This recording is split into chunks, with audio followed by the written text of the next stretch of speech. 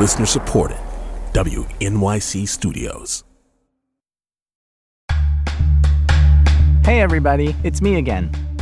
I know, you thought this show was over. We went to Cuba, we left my dad there, journey complete. Well, not quite. To make this podcast, I had a ton of conversations with all sorts of people. Historians, survivors, family members, friends. Inevitably, there were some great moments that didn't make it onto the show, but that really stuck with me. And I want to share one of those conversations with you now. Well, Karen, we kind of have this crazy thing in common.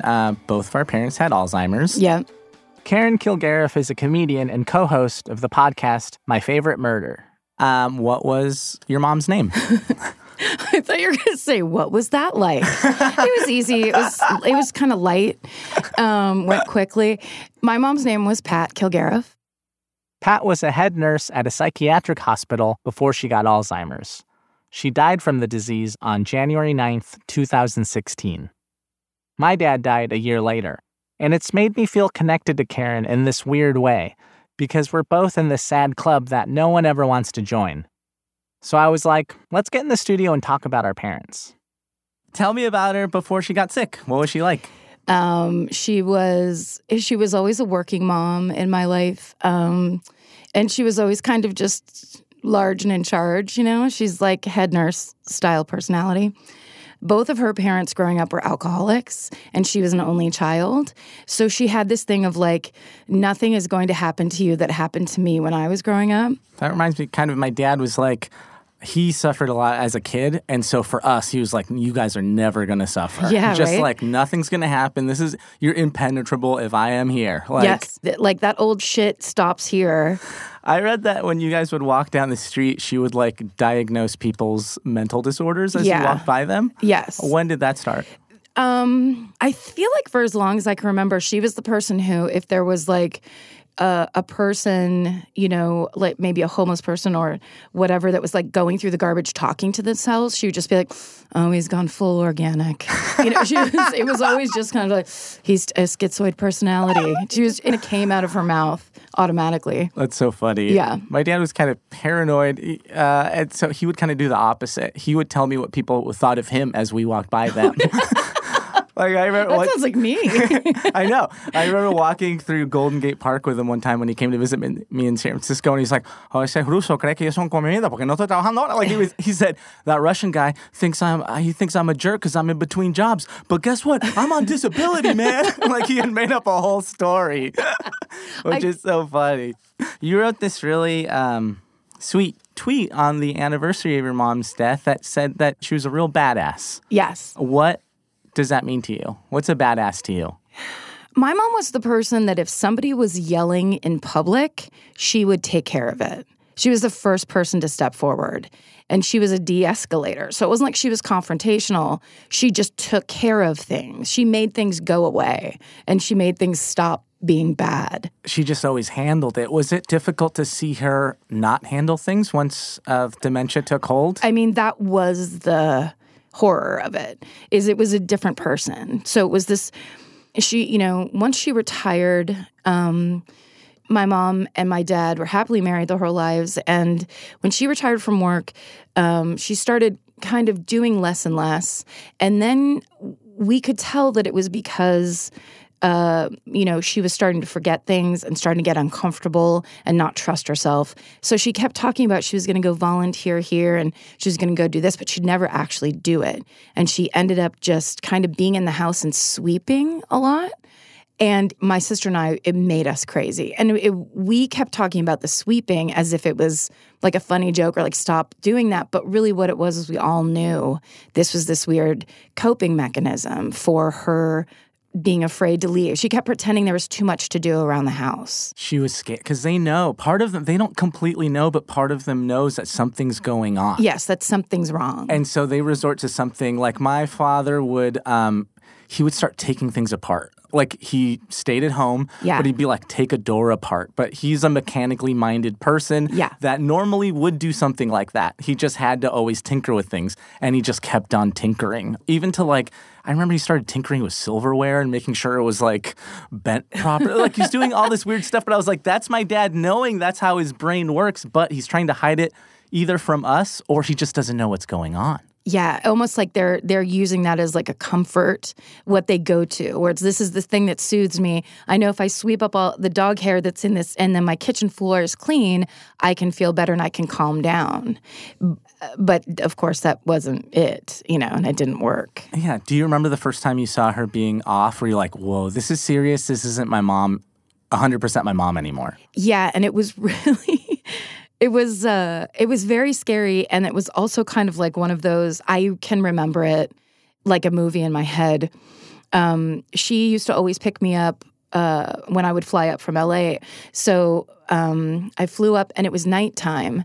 And my dad would never do it if it was nighttime because he had bad night vision. So she would always do it. And everything was normal, and we were driving home. And she did this thing where she took the exit before the exit to the San Rafael Bridge. And she did it in this way where it seemed like all of a sudden she was waking up. And then she just took this exit really fast. And it was nighttime, and it was the wrong exit. And all of a sudden we were off the freeway somewhere else. And I was like, what are you doing? And it hit me before I think I knew consciously what was really going on. It hit me like really emotionally. And I got really mad at her and then she was like, I'm sorry, I just didn't realize. And it's like, but we've taken this drive literally 150 times. So there's no way you didn't. And I was like, she can't be in charge anymore. Like, she can't come pick me up anymore. And we still hadn't talked about it. It was shocking because my mother was a medical professional. My father was, a first responder type. Yeah. It's like, we all know and you've seen these signs. And it was the same thing of sunglasses in the freezer. That was one of the first. And it's bone chilling. It's like any horror movie pales in comparison to these little tiny weird things where you're like, oh, this isn't my mom anymore. Yeah. No one's holding down the fort. It's like watching someone slowly devolve, like almost back into a child. Yeah. In a way. I had a friend who was like, how is everything with your mom? And I went, you know what it's like? And said, it's like the movie Jaws, except for the shark is like way far away and you just have to wait for the shark to come. So you know it's coming and you're just fucking treading water and you're freaked out and everything you see is making you flinch, but it's not there and it's not there. And after a while, you just want the fucking shark to come. After a while, you're rooting for the shark because you can't take the real-time 24/7 horror show of life suspense anymore. You just want it to be over. Because it's like they're stripped completely of their dignity, completely of all their faculties, and you're like, please just make it stop. It's a cruel disease because there's no solution to it, and it'll drag on for 10, I think the average, once you get it, I think the average lifespan is like 10 years. But sometimes it's 12, sometimes it's 20. My mom's was 12. Yeah. It's such a cruel death. What was it like? Were there moments when, the shark's coming, but you're like, oh, there she is. That's my mom again. Like, we've talked about this before. It's like one of the toughest things that once they, become sick, they'll have these flashes of themselves when they're totally lucid. What were those moments for you and your mom? I mean, here's the worst one, and I'll definitely cry as I tell you this. My sister was putting her to bed one night, or like one evening, and she would do these weird things. It was the sundowning thing where she would get real anxious around 7, and she would always say she wanted to take a nap, and then you'd take her upstairs to take a nap, and then she'd start fighting you like a child that doesn't want to go to bed, which is like sickening to me with the way my mother is and was. She was just so not like that. It was like she would never even tell you if she was going to take a nap. It would just be none of your business and the door would shut. You know what I mean? Like it wasn't a thing. So anyway, my sister was helping her get into bed, and then my mom was like, I don't want to go to bed, and doing this weird stuff. And my sister started crying and was like, screamed at her, said something mean. And my mom grabbed my sister's arm and looked her in the eye, and they're staring at each other, and she goes, you do know I love both of you, don't you? Oh my gosh. And my sister was like, and she had been gone. She hadn't been coming back anymore. We were way past that point. So that idea that you could talk to any real part of my mom was so gone. And it was like she came back to make up for all the horrible, like she said shit like she told everybody at Easter that she never wanted to have kids.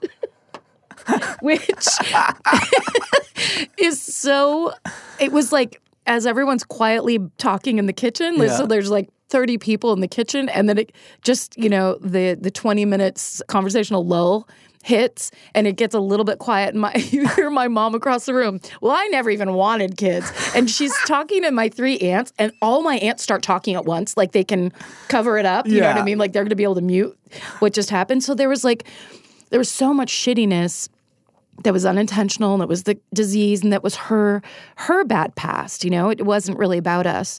It was about her kind of old damage.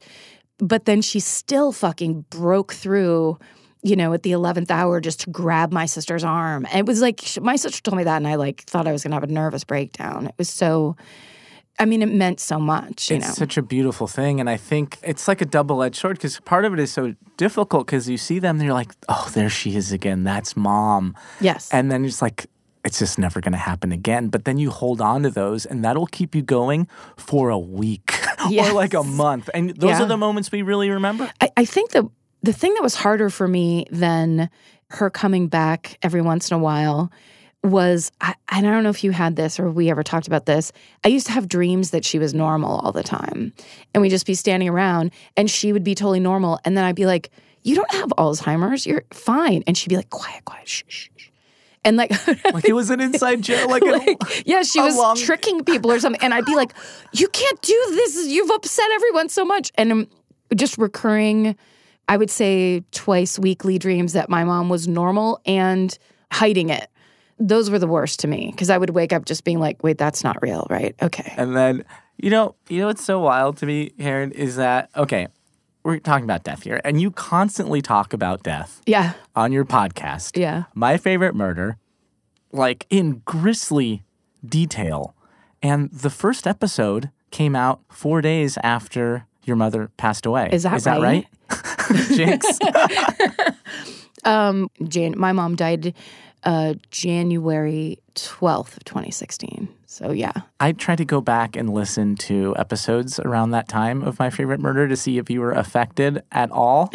And I was like, I think Karen maybe is a murderer. I could not tell. She is not affected by this at all. She is ice cold. She is playing it off really well. What was that like? Did that feel crazy to talk about death so much right after your mom had died? Well, it didn't for a couple reasons. One was because I got into therapy, thank fucking God, around 2003, I think it was. So I was processing, and my mom and I didn't get along great in our previous relationship. So it wasn't like this thing where it was like she was a great mom, but she and I had interpersonal problems that we never solved, that we never got a chance to solve. That's a hard thing to say. But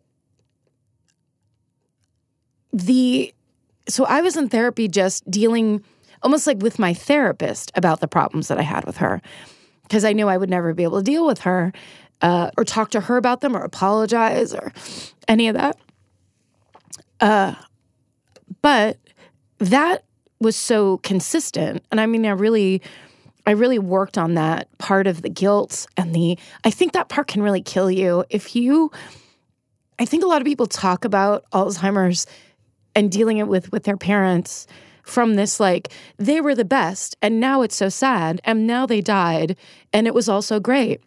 But if you have any kind of a issue with that parent, there's already so much guilt, and then you have even more because you were like, I wasted time, and I was selfish, and I did what I wanted, and all these things.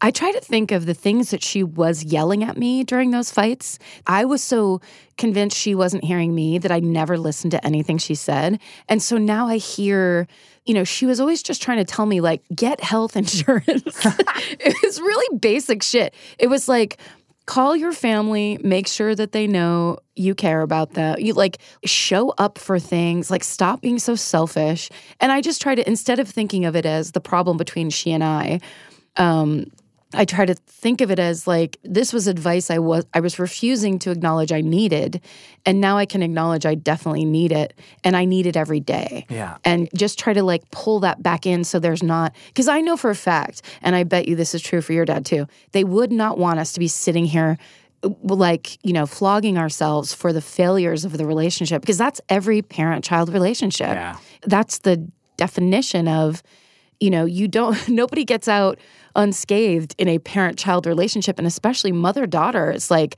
it's tough. It's really tough. So I know that she, wherever she is, I'm positive she watches me. I'm positive she has an effect on my life to this day. And I know that she was so not about guilt. She was like, she would say it all the time in normal life, where it'd be like, no, don't even, that's not your problem, or don't live like that. Like, life is short and you have to be the happiest you can be all the time. We're going to take a quick break. More with Karen Kilgariff in a minute.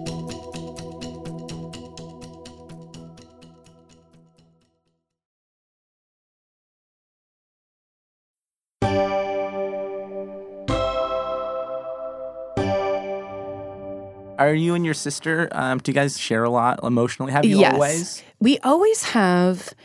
It's different now because now it's the best it's ever been. We talk to each other pretty much every day, and she's my best friend. But during my mom being sick, there was just so much tension, and there's so much anxiety, and there was just so much to manage at one time.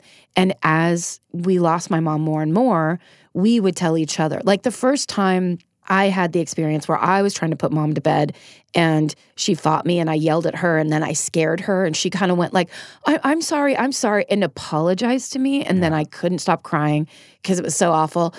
This is like gallows humor, like crazy. But so one night my sister came to get me and that had happened and it was really bad. And I had to tell my sister because I felt like I'd done that so badly, and it was like I yelled at our sick mom and like, what's wrong with me? And my sister goes, are you fucking kidding me? I do it every time. And I was like, wait, what? And she goes, she drives you crazy. Of course you yell at her. And I was like, oh my God. Like, I felt like I was like borderline elder abuse, how mad I got. Yeah. And she goes, yeah, she makes you that mad. That's what we're all doing all the time. And then I said, in the middle of like really bad sobbing, I just want her to die. And I said it so dramatically of like, can you believe saying this? And my sister goes, oh, please, you don't think I don't think about spiking her shit with Abilify every time I go over there? Because remember that Abilify commercial where they were like, it could cause death in Alzheimer's patients? Yeah. It's like my sister had already made a plan of like how she could actually end this fucking horror show. In the middle of crying, she said that, and then we both were laughing so hard where it's just like, this is a nightmare. We are in a fucking nightmare, and we're just reacting like normal fucked up people that have been thrown in a nightmare with no training or preparation or anything, I think. Funny thing, my dad's kind of the cornerstone of my stand-up set, and he always has. Like, yes. Even when I first started 13 years ago, I would talk about my dad. Of course. And then he died. And then I was like, I don't want to talk about him anymore for a second. We can't just keep on talking about him. Yeah, come on. I know he's my thing. But, like, did you talk about your mom in your stand-up at all?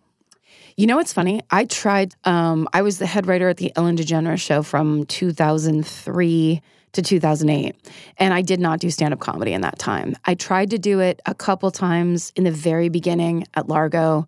And I went back there one time after one of the first visits home where there was moldy bread and there was, sunglasses in the freezer and all the really upsetting things. And I tried to do a stand-up set about it.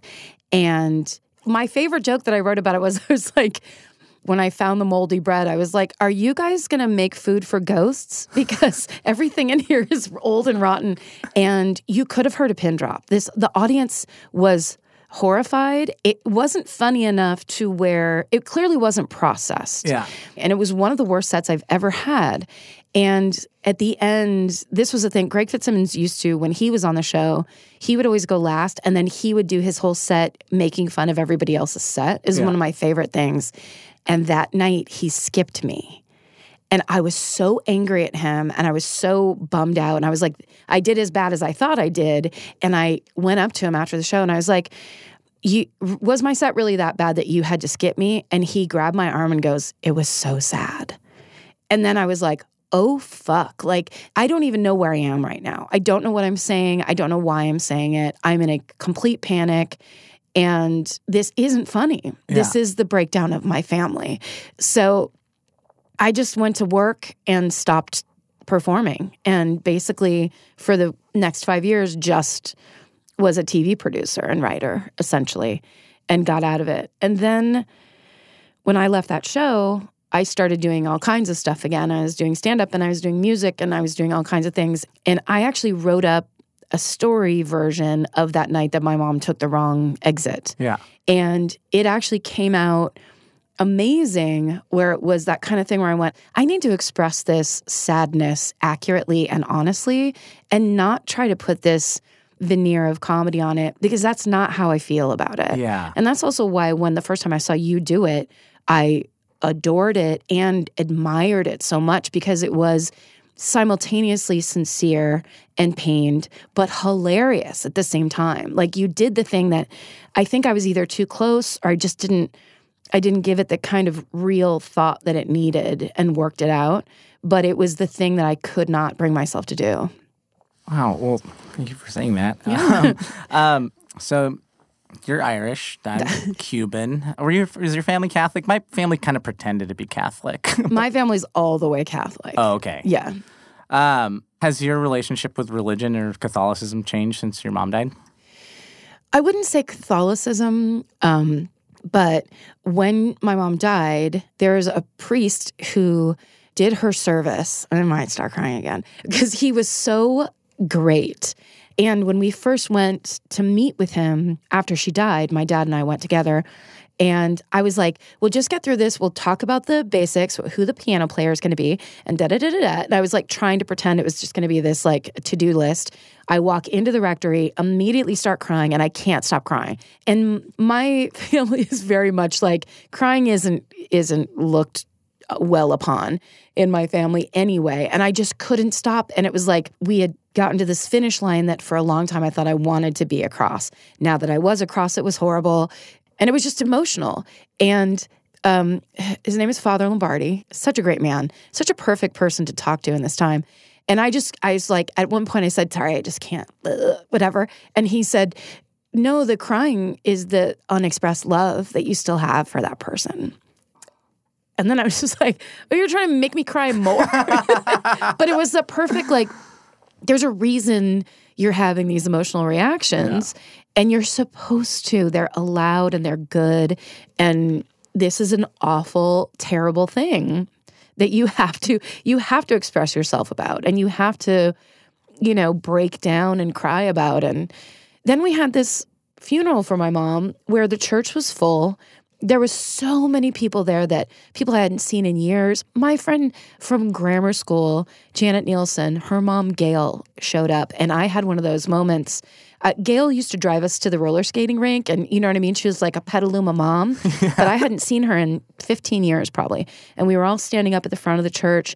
And I turned around because I heard like one of my uncles or something. And there was Gail Nielsen standing there. Like all of a sudden I was 8 years old again. And I lost my shit. And she just grabbed me up and held me for like 10 minutes. And it was one of those things of like,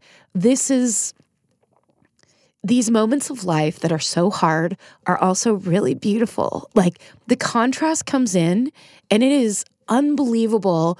You don't want to be there. And then another thing comes in and it's like, I've never loved Gail Nielsen more. And it was like she was my mom. You know what I mean? She was there representing moms. Yeah. I got to give the eulogy, which meant a lot to me. And I got to remind everybody right before it was over that my mom hated Ronald Reagan and that was the one message she would want me to leave them with. And the entire church exploded. It truly did feel like a celebration of her life. Oh, that's so beautiful, Karen. Yeah. That's so great. It was good. Thank you so much for sharing your mom with us and with Love me. to. What a badass. She lived up. Well, also, I do love that this is the way you and I kind of got to know each other. Yeah. We're part of this club that no one wants to be in. Yeah. And we get to talk about it. Never get into this club. Yeah. Well, thank you so much for sharing everything with me today. I've always looked up to you in such a way. I feel like we're both, our comedians that started in San Francisco, and you are a Mount Rushmore comedian to me Thank today. you so much. Yeah, you're the best. Thanks.